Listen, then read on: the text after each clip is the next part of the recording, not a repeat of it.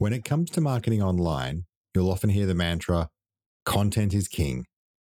So if this is true, and I think that it is, then surely the holy grail of content marketing is user-generated content. I can't think of a better way to have your content generated than by your own customers.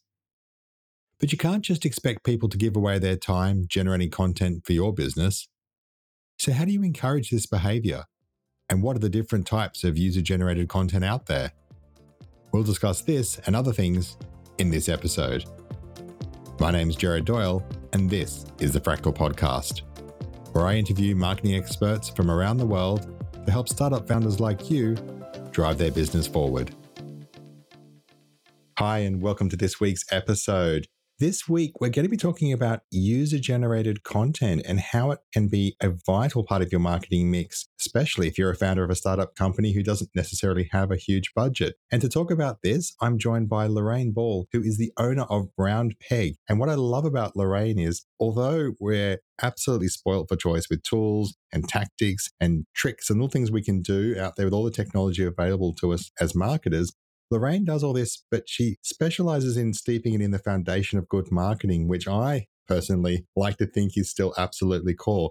So we hear about user-generated content, but I think just to set the scene, can you maybe for everyone give your definition of what you see user-generated content as being? User-generated content is a very broad term, and it runs the gamut from reviews and endorsements to photographs that are submitted by your customers. It is any content, video, text, photographs that are created by people outside your company and shared online, tagged and referencing you. And really, when you think about it, there's a pretty wide supply of information that you can get other people to share about you. Which is great when you think about it. If you're either time poor or intrinsically lazy, the idea of somebody else writing your own marketing content for you is just a utopian situation, isn't it? You know, it absolutely is. I always use the example when you're trying to grow your business. One of the best ways to grow your business is with other people's money, because that influx of capital, whether it's a loan or an investment, really helps you multiply what you're doing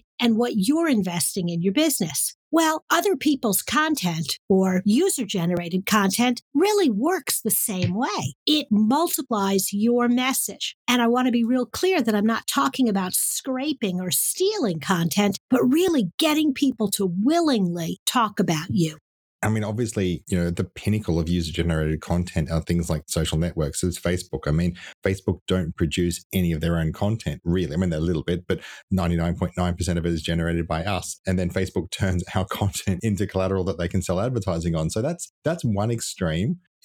And that's, baked into Facebook's business model. If we wind this back to a smaller business, you mentioned reviews. Now, that's going to be key. Now, that could be anything, right? That could be business reviews. That could be product reviews. That could be even personal reviews on LinkedIn, right? They're all covered. There's probably even more examples we could talk about. Absolutely. And the really amazing thing about reviews is that today, the average consumer is more likely to believe the advice, suggestion, or recommendation of a complete stranger over an expert working for your company. That's interesting. I've heard people talk about, recommendations from friends, and that's kind of obvious. But what you're putting here is like some middle ground that says, well, there's advertising where you talk about yourself, there's friends and family, and of course we trust those. But there's a whole middle ground, which is recommendations from strangers, which I must say hadn't really occurred to me as a subset, but it makes a lot of sense. Well, I do a lot of traveling these days, and everywhere I go, I whip out TripAdvisor and Hotels.com and Yelp, because I want to know what other people who have visited that city have done or thought. And it's not that I believe everything that I read, but I'll read multiple reviews to get a sense of what I should be doing in any given situation.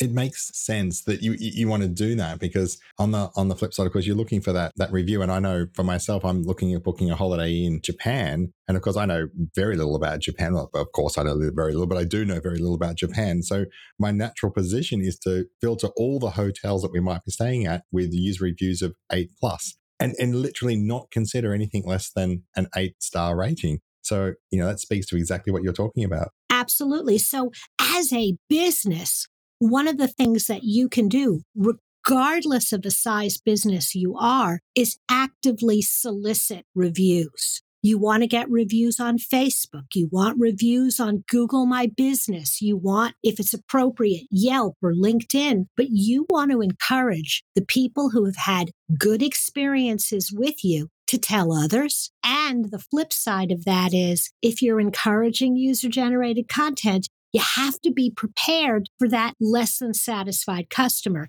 And you have to be very responsive. You don't have to admit guilt or solve the problem, but you have to acknowledge that the other person is unhappy and demonstrate a willingness to have that conversation and have a strategy for how you're going to handle those calls. It's such good advice because it is a double-edged sword. You want all positive reviews, and then inevitably someone will give you that absolutely terrible review and you think it's completely unjust. But as you rightly put, and I think it's really good advice, you need a plan of how you're going to deal with it. And the most important part is to demonstrate a willingness to try to accommodate that person that's upset. And you see now brands full-time on product review websites with allocated customer service people who are responding and saying, really sorry to hear about your experience. Please contact us here. We'll look to do something. We've taken your advice on board or whatever it happens to be. But, acknowledge that someone's got a real complaint. And I know I read that and think to myself, well, you're putting an effort in. And even if that person continues to be disgruntled, my consumer filter is, yeah, but I can see the hotel or the product or the service providers tried.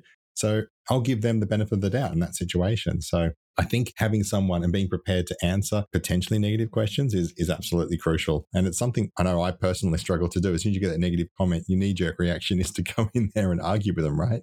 You are never going to win that argument. I mean, you're just not. And I'm always reminded when my daughter, who is now an adult, was a teenager, she and my husband would go round and round on things. And she would go storming off and he would sort of try to run after her to finish the argument. And I had to get in between them and just say, do not engage, do not engage, do not engage, because it just fuels the fire. I'm sorry that you're unhappy. Let's have a conversation. The ultimate goal here is to turn a dissatisfied customer into an evangelist who just goes, wow, I was upset, but look what you've done for me. I love your brand now, and completely turn the whole situation around. And that's a really good point, that a lot of businesses solve the problem and everybody walks away happy, and they forget to ask the customer to go back and write that second comment and let people know that you did just that. What I love about this sort of, conversation thread we're following here is that it applies to so many different types of businesses. So even if you're a consulting business, like you said, LinkedIn reviews and reaching out to people who you've had a good experience with, and at that point when they're at their happiest and they're most willing to kind of give you a little bit of time, I guess, is to ask for that LinkedIn review. Do you have any tips around getting those reviews? Do you recommend people sort of write them or give examples or give tips or ideas? Because it can be a little bit onerous to ask someone to write a publicly viewable review of yourself.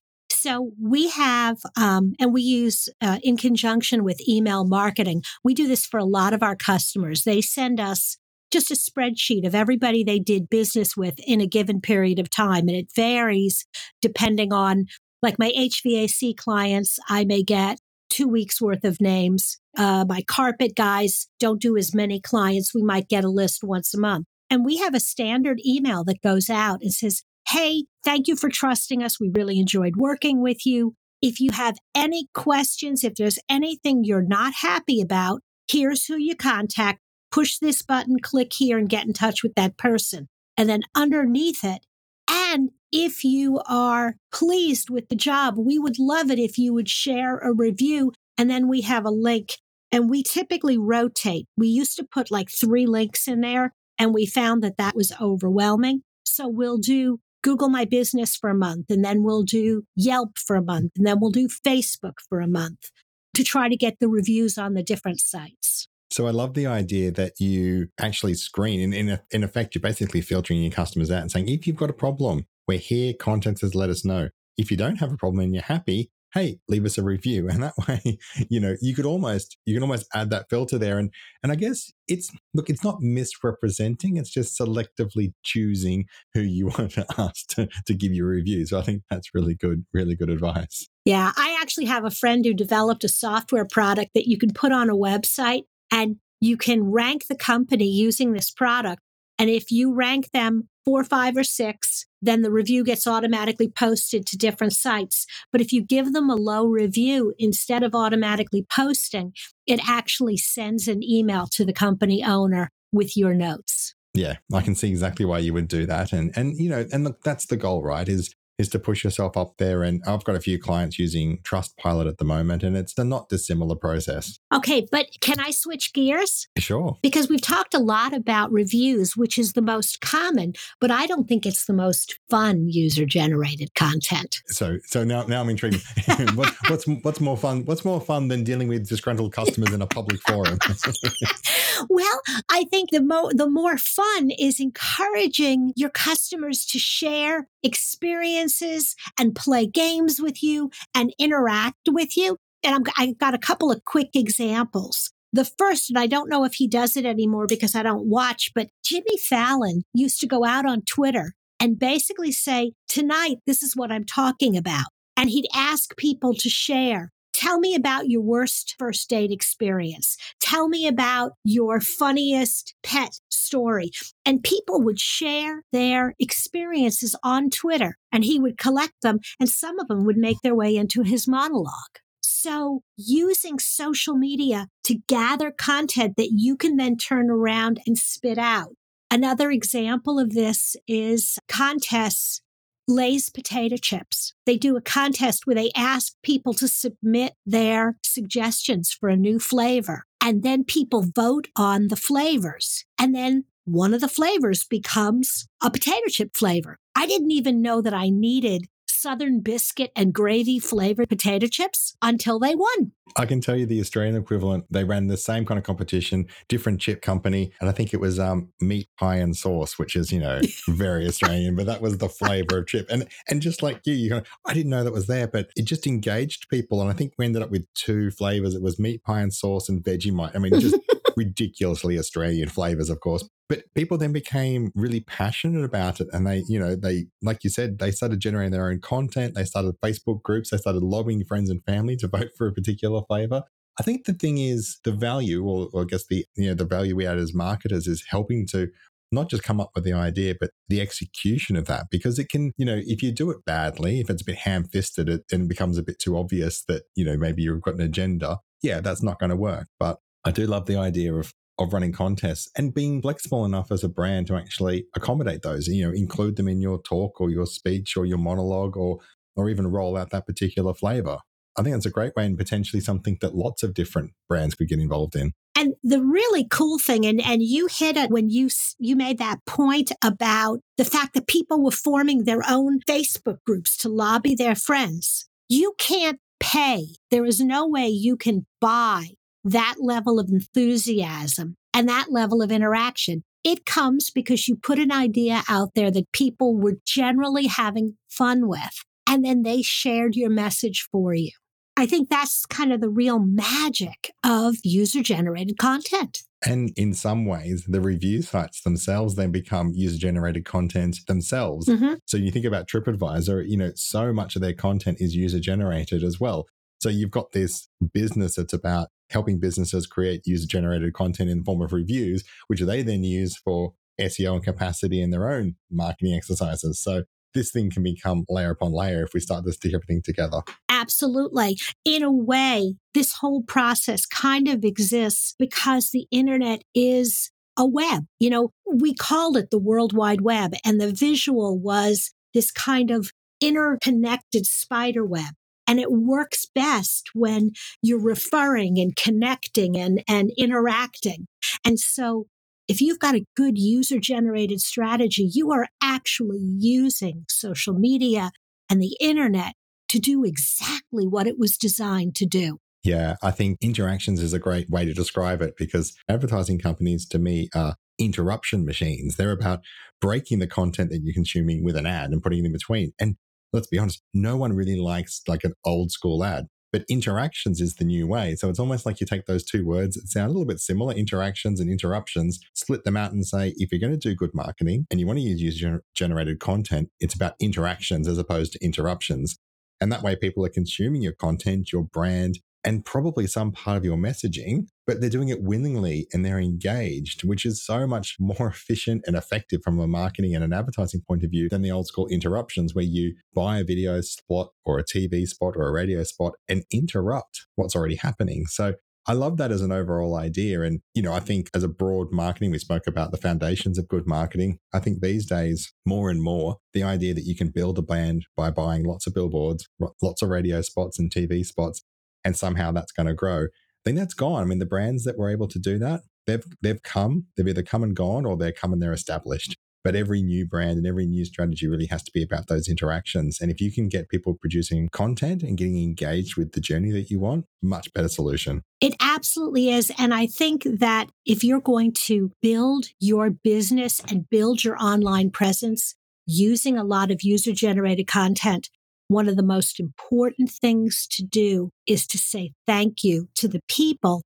that are building your brand. And when it comes to social media, fundamentally, it's about ego, and it is about people who are participating because they want to be noticed. Now, if you get thousands of responses, you may not be able to personally thank all of them. But if you, just like with the reviews, if you interact and you visibly seem to be thanking a lot of people and acknowledging the contributions, other people will play, hoping you will interact with them. And so, you can put together this whole strategy, but if you're a bit of a jerk and you never say thank you, it's not going to work.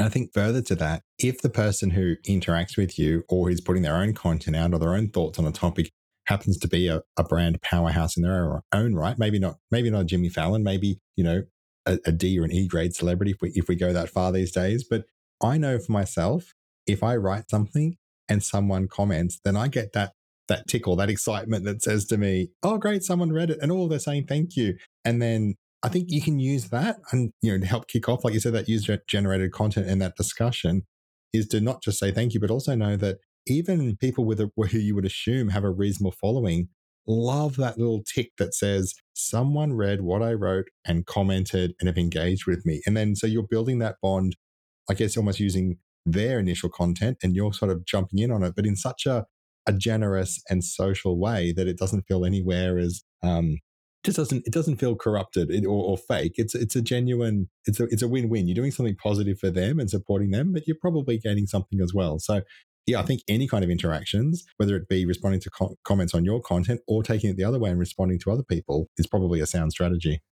I have had some of the nicest conversations and interactions with other marketing professionals, with business owners from all sorts of places, just because I did just that. And when people reach out, it's such an egalitarian thing on the web because we're all equal. You put your content out there and it sits side by side next to mine, next to somebody else's. And if you take the time to acknowledge people, first off, you're going to have more fun. You're going to get more interaction and more interesting conversations. You'll learn something along the way, and you may even get some content that you can use to help grow your business. It's something that I try to do myself and I've seen work. So I think if anyone can pick up and follow that thread and make that part of their daily routine from their content, the way they do their social interactions rather than interruptions, that you're going to see a lot of success with it. So Lorraine, I'm keen to give you a bit of a soapbox and I've got two questions for you.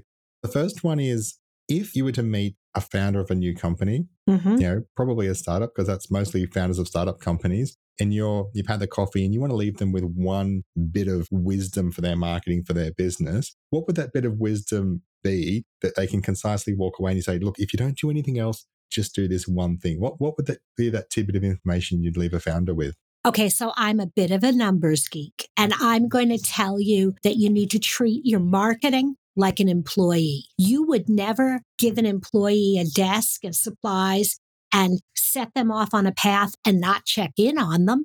You wouldn't keep writing checks for their salary. You have to treat your marketing the same way.